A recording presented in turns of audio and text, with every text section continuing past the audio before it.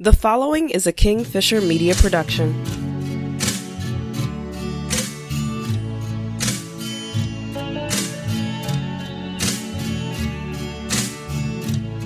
Hey guys, you're listening to the In the Blood podcast. I am your host, AC Bergen Fisher. Thank you so much for taking the time to listen, whether you are a new or returning listener. I'd like to invite you to consider what is being shared with an open mind and a receptive heart. Before we begin, though, the following disclaimer. I am a coach, not a therapist. Everything I share is opinion-based and from personal experience. If you require therapy, I'd be happy to help you explore your options. For those who would prefer coaching with me, that can be arranged via email at inthebloodpod@gmail.com. Finally, if you'd like to support this project for as little as $5, you can do so by visiting buymeacoffee.com/inthebloodpod. E.A. Bucchianeri said, "Be wise today so you don't cry tomorrow." One of the things that I come across over and over is the overwhelming regret that haunts so many of us.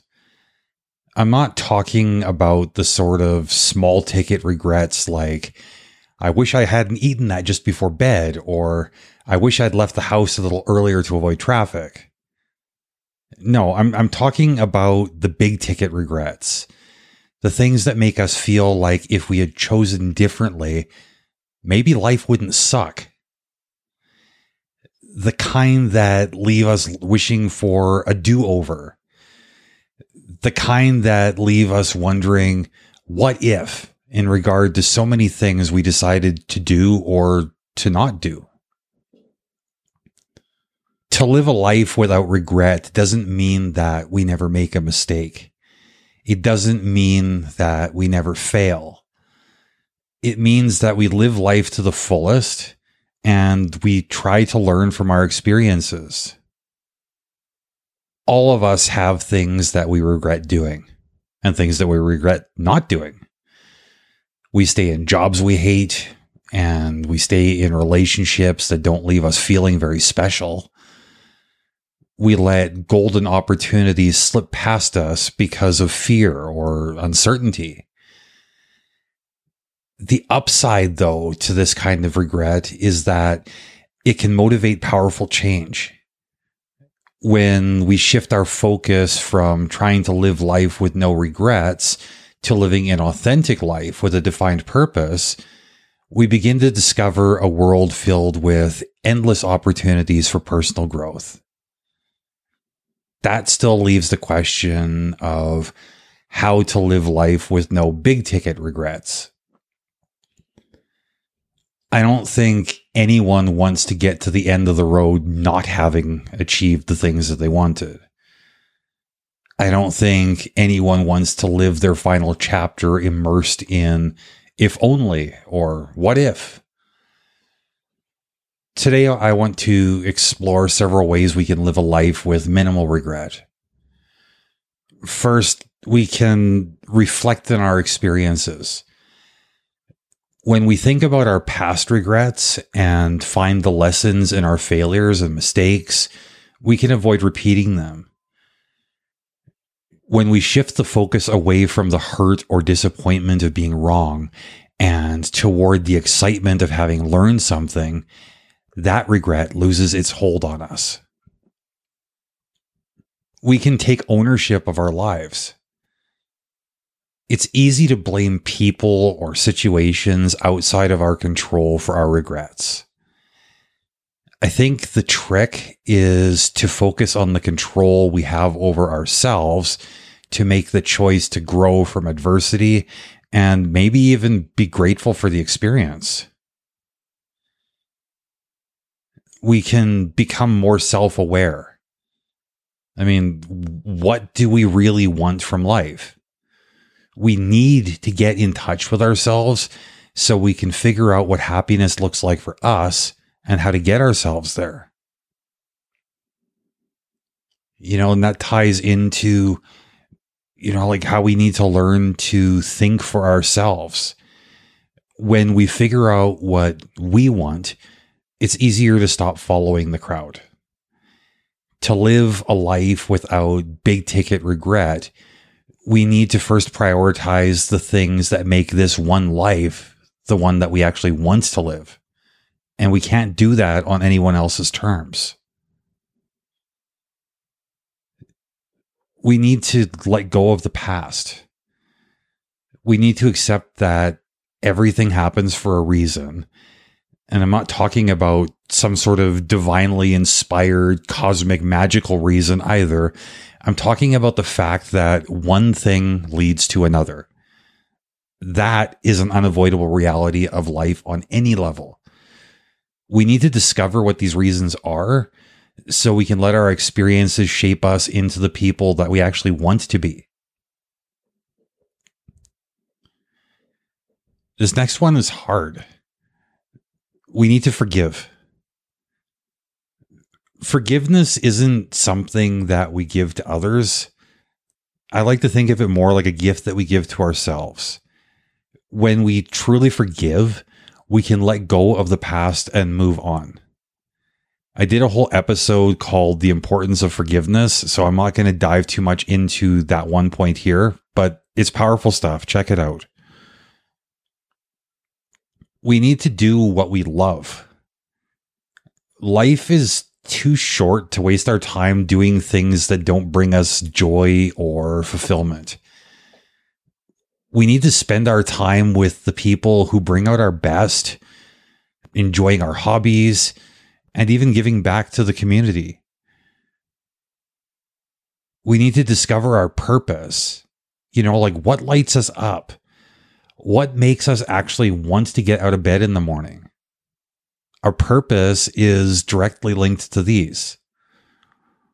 All of us are so aware of and driven by our obligations, but I think we need to take more time to discover our passions and our interests unapologetically.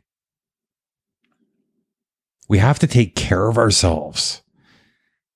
It's really difficult to have the energy to live life without regret when we are run down or burned out. We're no good to anyone, including ourselves, when we're running on empty. We need to practice gratitude. A sense of abundance in life can help reduce some feelings of regret. Instead of regretting the choices we made, which led us into not having all the things that we want, we should try to be grateful for all of the things that we already have and for the people we have to share these with. We need to be open. Learning how to live life without regrets as we get older, especially, can be difficult. We tend to get set in our ways to some degree, so opening ourselves up to new experiences, however difficult, is very necessary and very rewarding. When I look back on my life, I have few regrets about the things that didn't work out. The things that really bother me are the things I didn't try. I can't change the past, but I can learn from it, as mentioned earlier, and I can start doing things differently right now. We need to get out of the comfort zone. Comfort, as they say, is the soulmate of regret. We absolutely need to seek out new experiences. It's never too late to overcome the things that hold us back. At a certain point, I think too many of us are convinced that we know what we like and what we don't like, so there's no driving need to try something new. I think this, more so than fear, keeps us stuck in our comfortable ruts. I'm not sure who said it, but I heard a quote that said, "A rut is nothing more than a grave with the ends kicked out." I don't know about you, but I'm not quite ready for the grave.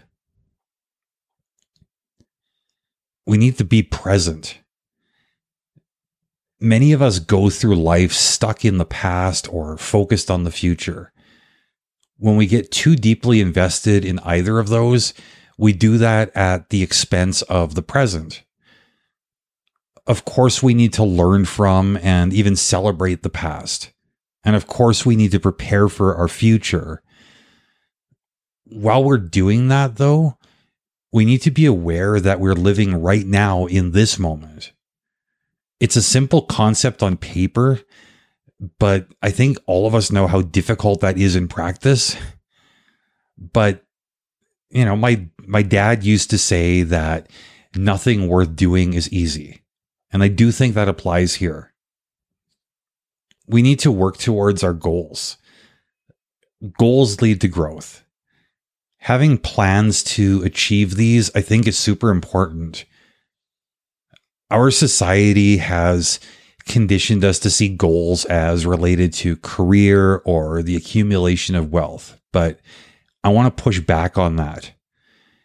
Learning how to bake cookies or play the ukulele or developing the discipline to go for a walk every day can be just as important. It's never too late to go after what we want or to learn new things. My father enrolled in university when he was in his 50s because he had always wanted to.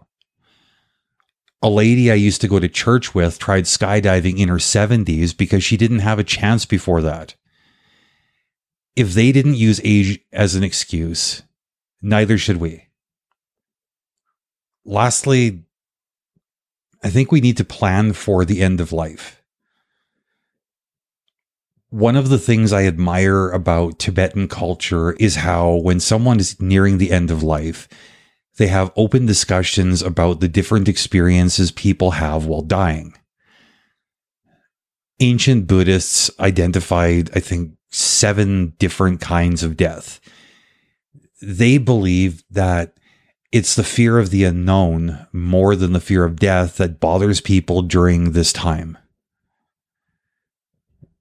I mean, there's also the practical and logistical end of things. Waiting too long to make an end-of-life plan is a common regret.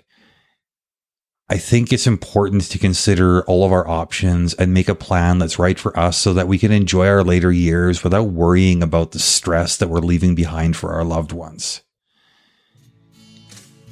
I think all of us want to live life without big-ticket regrets, and I believe we can. When we live boldly, daring to be our authentic selves, pursuing the things we love with the people we love, learning every step of the way, always open to new things, regret becomes such a small piece of the puzzle.